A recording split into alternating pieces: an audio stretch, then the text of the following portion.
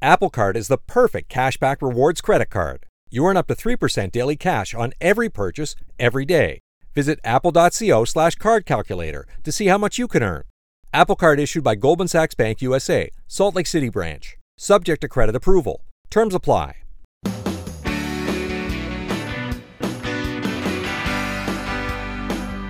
Great to have you here on the Clark Howard Show, where it's all about you being empowered with knowledge so you can keep more of what you have. Our websites, clark.com and clarkdeals.com. A few months ago, I told you about a new retail chain called Pop Shelf. Pop Shelf is owned by the Dollar General people, who have been one of the nation's fastest growing retailers. But Dollar General typically is geared towards people who are trying to stretch every dollar on practical everyday items. But they've recognized that there's a big portion of the marketplace that's looking for deals, but not necessarily on things that they gotta have or practical items, things that would be fun to have. And people who specialize in this part of retail have looked with envy at the fast growth of the retailer called Five Below, that itself, after a way rapid period of growth, has now hit a bit of indigestion in their operation, but they have been a real factor in retail. My oldest daughter recently got a new cell phone, and it was funny because the person at the cell phone store was asking if she wanted a case and screen protector, and she knew that that was not where she wanted to get one, because that day you want to protect your phone. Across the street was a Five Below. She went to Five Below and got a case for $5.55, and a screen protector was the same price. In the cell phone store, the equivalent stuff was $70 total for the two things versus $11.10. And so there are these price point retailers that are having big impact. So Dollar General, seeing what has gone on with Five Below, has opened experimental locations of Pop Shelf, which is generally items of $1 to $5, and the sales have been much better than they had hoped for, and now they're going to open them as quick as they can. And Dollar Tree, I may have mentioned this briefly once before, but Dollar Tree is opening several hundred stores that are going to be stores that are geared towards items that generally are, surprise, surprise, geared towards a $5 price point instead of $1. If you're a regular Dollar Tree shopper, which I've always been, the problem in Dollar Tree is that with the cost of goods that Dollar Tree imports very heavily having gone up so much, the quantity sizes that you buy per each dollar going down, and some of the goods they used to carry, they can't carry anymore. And that's leading to this move towards having stores with these higher price points. Zach is with us on the Clark Howard Show. Zach. Yes, sir. How are you doing? How are you, Mr. I'm great. And yourself? Big Wonderful. fan. Thank you. Yeah. So, Clark, I recently started a new job about 14 months ago.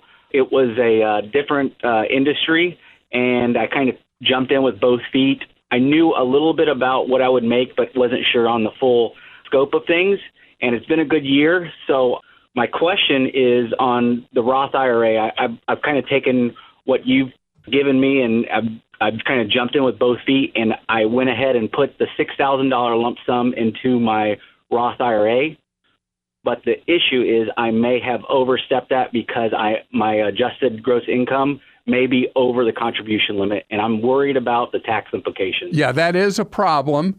And what normally happens in a case where you contribute to the Roth in the same year that you're earning the income is you're going to have to reverse that Roth. And normally what you would do is you would put it instead into a non-deductible IRA, which is a weirdo creature very few people know exists, because they know about a traditional IRA, they know about Roth IRAs, but almost no one's ever heard of a non-deductible IRA. So if you end up in a year where you've had a good problem, you earn more than what you were permitted to put into, that prevents you from putting money in a Roth, contact the company and tell them that you've out-earned the Roth limits and you need to have that money moved into a non-deductible IRA. Non-deductible. Okay. And so what that means is that you don't get a deduction on your taxes like you would with a traditional IRA. You don't get tax-free growth like you would in a Roth. But wait, there's more. Do you have any money sitting in a traditional IRA? Yes. How large a pile do you have in a traditional? A small pile. All right. So what you are allowed to do is you can convert that to a Roth, regardless of your income, and pay tax on converting it to a Roth. Since you've had a really good money year, you should be able to cover that tax. Okay. And then you're allowed to virtually immediately take the non-deductible IRA and convert it into a Roth. It's one of the weirdest things about tax law, that here you're not allowed to contribute to a Roth, but if you do what's referred to in the lingo of the trade a backdoor Roth, you can contribute each year to the non-deductible and then almost immediately convert that to a Roth, and you get around the income limits. Okay. But you must... Does it have to be done before the year or the tax year? No, it doesn't have to be. You can do it whenever. Okay. So the important thing, though, is that any money in a traditional IRA, you've got to go ahead and do the hard work of converting it to a Roth, the hard work being you have to pay tax on all the money in it.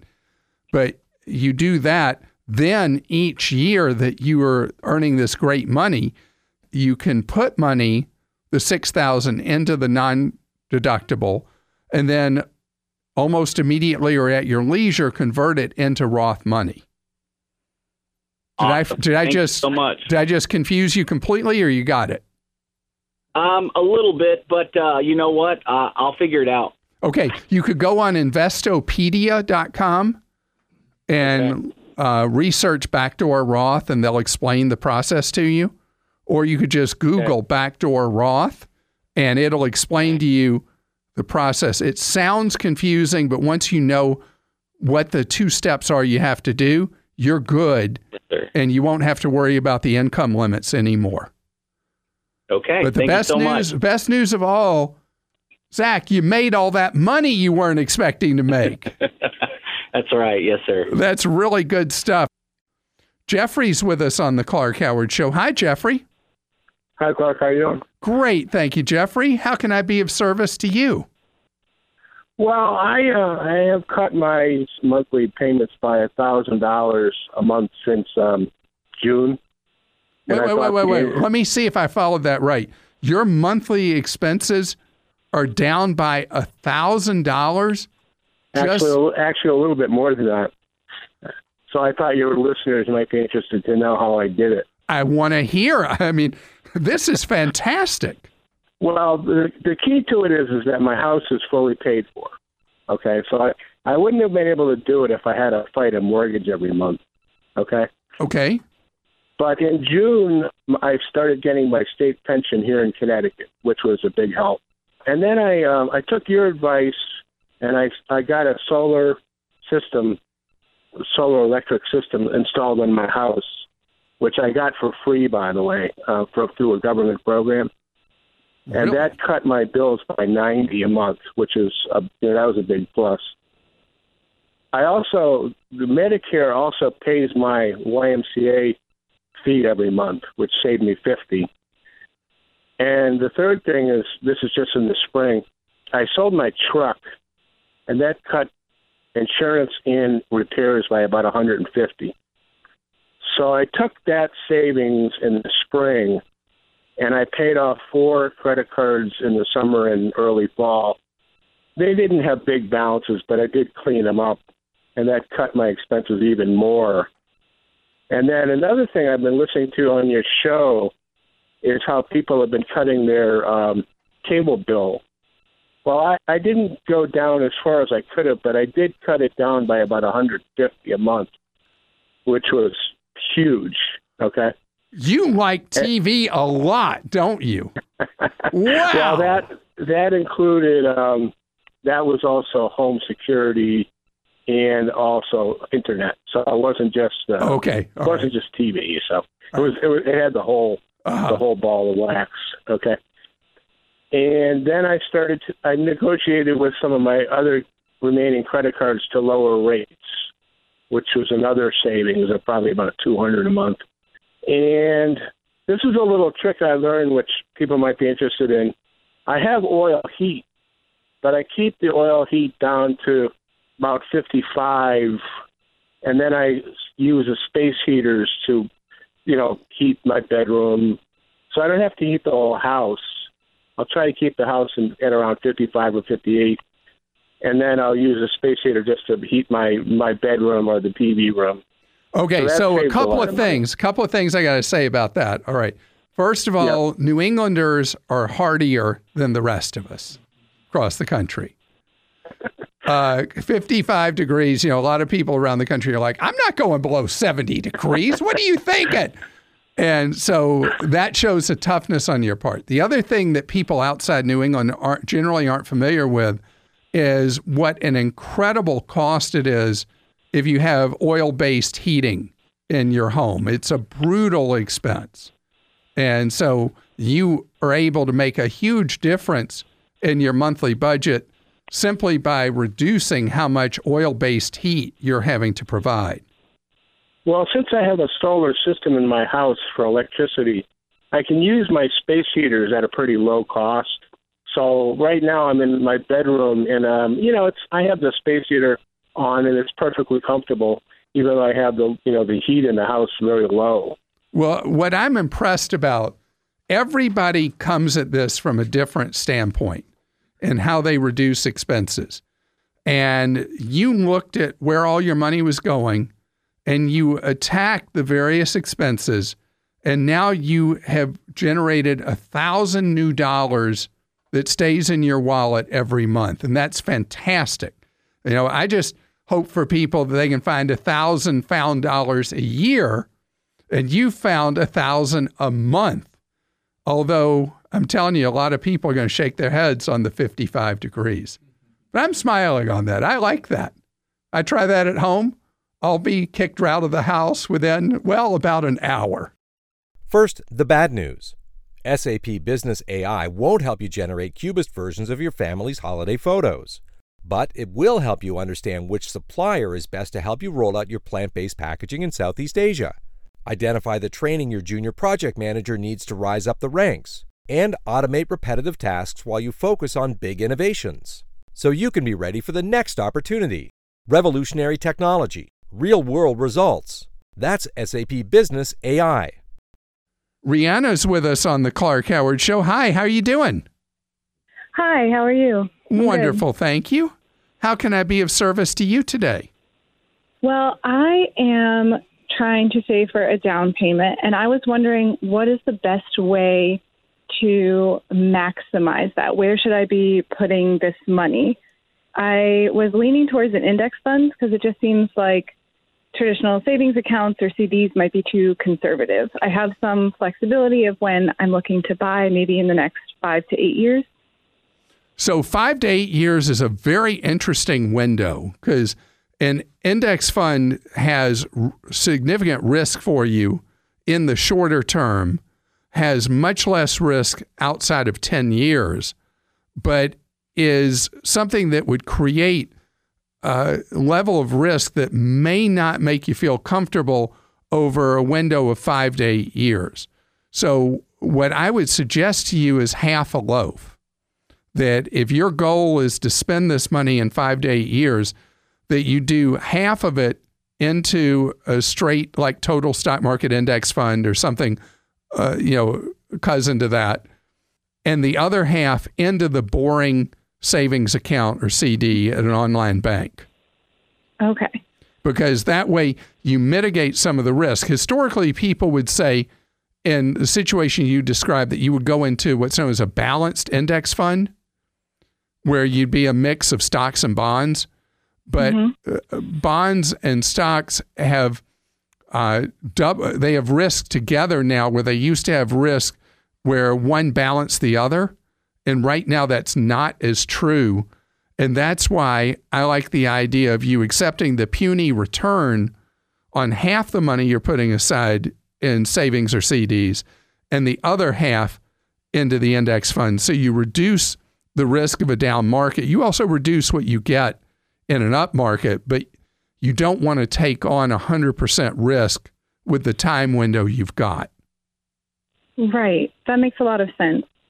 So do you know how to find those best rates online? Yes. Okay. Yes. And I know that you have posted several articles on your website about them too. Great. And you said you had a follow-on question. Yes. So I'm also a federal employee, so I have a thrift savings plan. And so one idea that I had, if I wanted to put all of the money in an index fund, would be taking out a TSP loan and then using the index fund down the road, maybe when the market is doing better in 10 years or even further, to pay that back. Is that something that you would recommend, or it would be safer to? I don't like people using 401k money or TSP money as like a piggy bank for a loan, even for a home. But it's common that people do it. I think that what happens is when you do that, it's really easy in the future to say, well, this is an exception too. I'd like to borrow against it. And I'd rather you compartmentalize your money, even if it might be slightly more efficient to borrow from the TSP. I'd rather you leave the TSP for its intended purpose, and you're lucky to have TSP, to build money for your long-term financial security and retirement, and save the money outside of that for the purpose of buying a home. There are others that might disagree with that, but that's where I feel the most comfortable. Apple Card is the perfect cashback rewards credit card. You earn up to 3% daily cash on every purchase every day. That's 3% on your favorite products at Apple, 2% on all other Apple Card with Apple Pay purchases, and 1% on anything you buy with your titanium Apple Card or virtual card number. Visit apple.co/card calculator to see how much you can earn. Apple Card issued by Goldman Sachs Bank USA, Salt Lake City branch, subject to credit approval. Terms apply. It's my pleasure to welcome you here to the Clark Howard Show, where it's all about you and that wallet of yours. I want you to learn ideas from me so you can save more and spend less. And don't let anyone ever rip you off. Our website, clark.com, and our bargain site, clarkdeals.com. So I have an exercise obsession. It's been something that's been part of my life since I was a late teenager, that I've always been, to a fault, obsessive with exercise. And it has served me well, except when I injure myself. But the amount of exercise I do is beyond reason for most people. I average, over the last 8 months, I've averaged 21,100 steps a day. In a typical year, I average more like 17,500 steps a day. That's a lot. I mean, I average over these many months, I've been averaging about 11 miles a day of activity, walking and running, working out on machines where you can measure distance, that kind of thing. And absolutely unnecessary. And I know there's a point at which there's not really meaningful health benefits. And a lot of us who are sedentary know in our hearts that we really need to exercise more, but we're just not getting around to it. Certainly not the ridiculous amount I do. So I was particularly interested in a study that went on for 14 years. It was reported on in the British Medical Journal, and it involved following 44,000 men and women and tracked, not what they said they did, but tracked their actual activity as best they could. There was both self-reporting and follow-up to see what people were really doing. And to try to figure out, could you bend the curve on life expectancy by people exercising? And how much did they really need to exercise? So what they found was that for a typical person, roughly 30 to 40 minutes a day of modest exercise, walking, whatever, would make a big difference, because they followed people long enough to see, mortality risk and all that, that will make a big difference in lifespan. Not even to mention your general health by getting out there and doing something. They even found 11 minutes per day of what they call MVPA. What is moderate something physical activity, I guess, that 11 minutes a day would have beneficial effects. And so who among us could not spend 11 minutes a day being active? I would say that there's really no one among us who couldn't. It's all about getting the idea in your head. And so the important thing is for you to take away the message that we have more control. And this is what they found in this. They call this a meta sample when you have 44,000 people in a sample where you've been following many of them for 14 years, that what they really know is that doing modest physical activity, we're not talking about going out and trying to run a marathon or running really fast or anything like that, that modest activity will improve your lifespan significantly. Larry's with us on the Clark Howard Show. And Larry, you have a mortgage question for me. I do, Clark. Whether I should do a reverse mortgage or a regular mortgage. I know you've spoken really badly about reverse mortgages, but I like the idea of no payments. Right. So reverse mortgages become appropriate when you're pretty much out of other ways to pay for your life. Do you own your home free and clear, or do you still have a mortgage on it? I do, Clark. I own my home, and I'm retired. I have a retirement. I have retirement from my company, also Social Security. I had a 457 account retirement, but my wife and I blew through it pretty quick when I retired. Oh, I'm sorry. So, are you finding that each month you're struggling to live the life that you'd like to? Just to do more things, to travel more, things like that. The house, all those are easy to take care of. So, and a few credit card bills. Okay, so if you do a reverse mortgage, I use a pretty simple back-of-the-envelope way to think about it. You'll usually have expenses involved in making that loan happen that can add up to as much as 10% of the amount of money you're borrowing against the value of the house. Well, I did check with a credit union, no name, of course, and I got a really, really low interest rate, under 4%. And say if I wanted, I'm just ballparking, $150,000 out of my house, it's worth about $350,000. My payments are $1,000 a month. The only thing I was worried about is if I die, will my wife be able to handle it? So with a proper reverse mortgage, you don't ever have to pay back what you borrow. Okay. See, with a real reverse mortgage, what happens is the house pays you every month instead of you paying a lender. So is that the best, or home equity line of credit? Or refinancing the house? So if the idea... I know a refinance rate was really good. Sure. But the idea is you don't have anybody you're worrying about inheriting that house, right?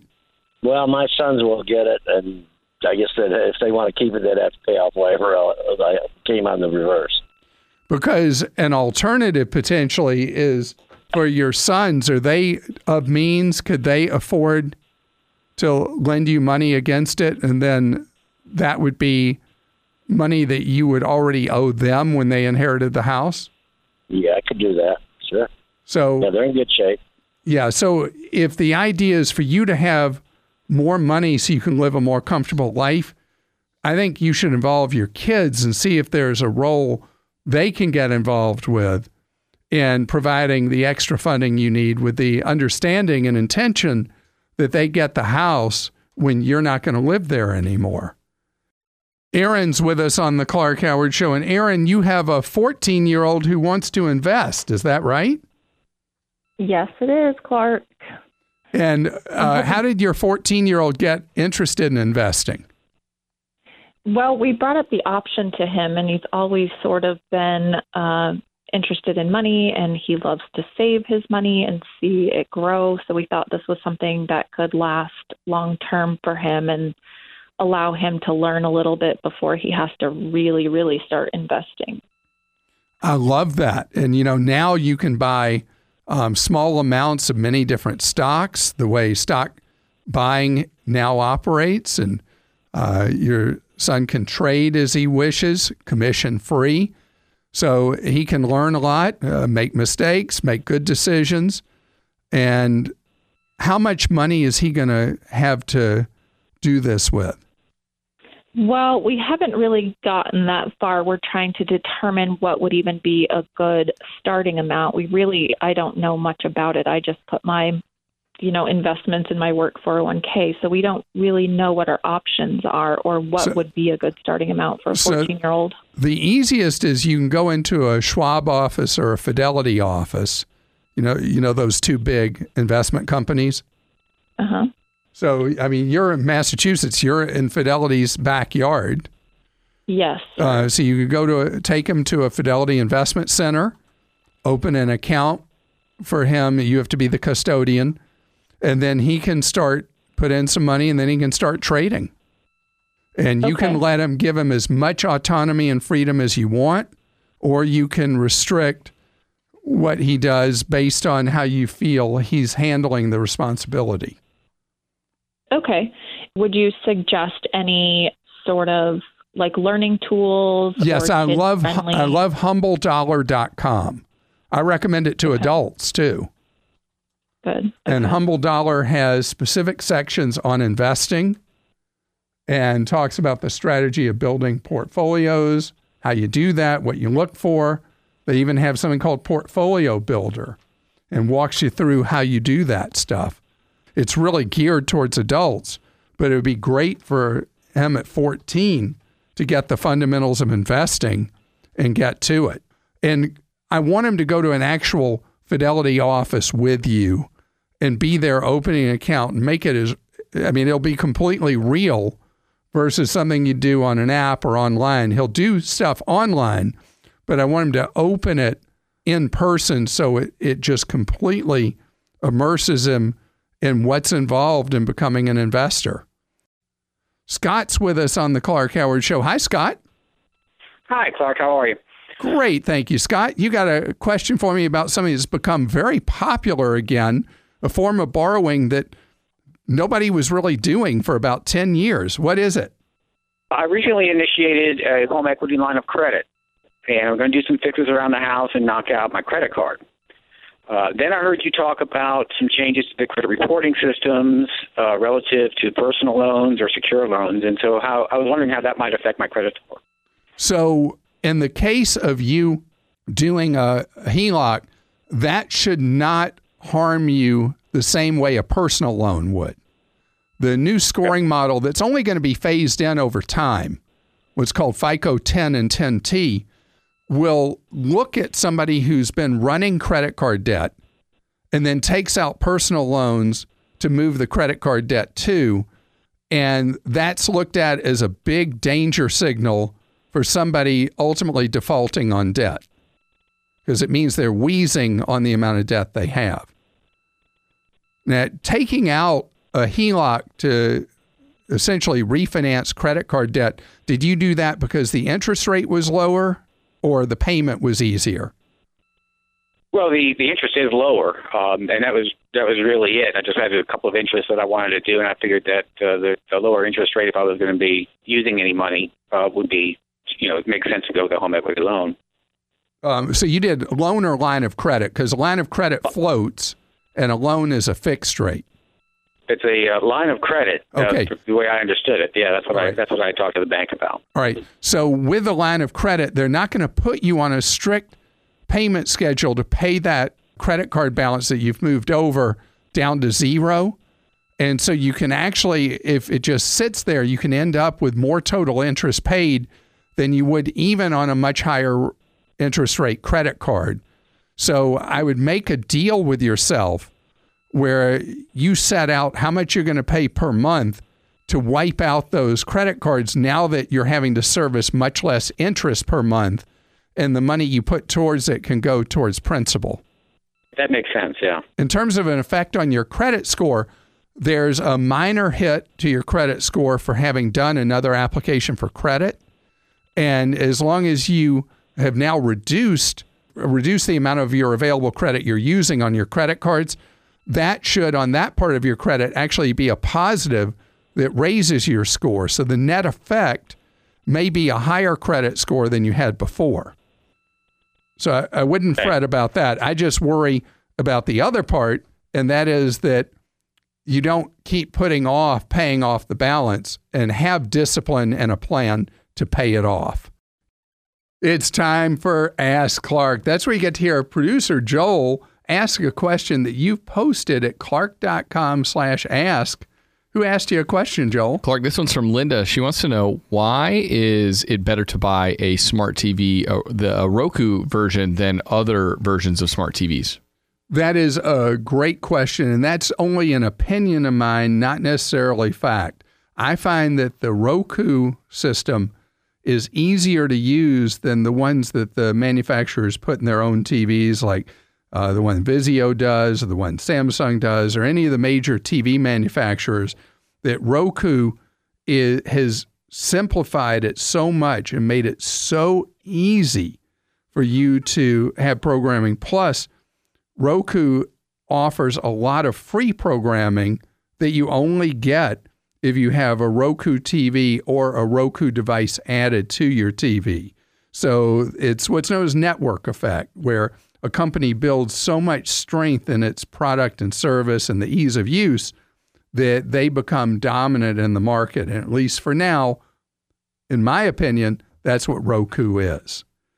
Clark, we got one from Curtis, and he says, if I retire before I'm 70, but I wait until I'm 70 to start collecting Social Security, don't those years with lower income adversely affect the calculation for my disbursement? Wonderful question. So the way Social Security is figured is it's your highest 35 years. So if you're in your 60s, you probably worked plenty of years to get 35 together. So if you retire before you start taking money, those years that you're not earning in your 60s just don't even figure into the equation. It would be the same calculation as it would be otherwise. You won't get hurt. All right. And Logan says, I own 5 rental properties in Central California. These are single-family residences built between 2004 and 2007, and I have them managed by a local property management company. But do you have thoughts? Okay, wait. You got to be brilliant. You bought all these during the bust, and they're not even old properties, so they don't have a lot of things that have already worn out on them. Yeah, sounds like Logan bought at the right time for sure. Wow. So, but he wants to know about preventative maintenance and when he should, any tips that you have, Clark, on how he should go about maintaining these residences, and specifically something like a roof inspection. How often should something like that be done too? So roof inspection, the roofs hopefully were constructed in a way that you'll get close to 30 years use out of them. So hopefully you got some real clock time to run before even the first roof would be at a point that you're having real problems. Usually it manifests itself where you'll see a stain on the ceiling on the highest floor in a property, and then you'll know, oops, I got a leak going on. I got to go deal with it. It's usually a reactive thing instead of active. But for other things, every time you turn over a tenant, you want to check, make sure filters are up to date, that systems are good. I think it's good to have an evaluation of your heating and air conditioning system at turnover of a tenant. And since you got 5 properties, set some money aside every month from those properties for maintenance. Things go wrong, as you know. Tenants can be tough on a place, and you got to have some money when something does go wrong with a minor or a major system in the house. And I'm just so excited for you. The revenue stream you have has got to be so great for you for your long-term future. You're listening to The Clark Howard Show.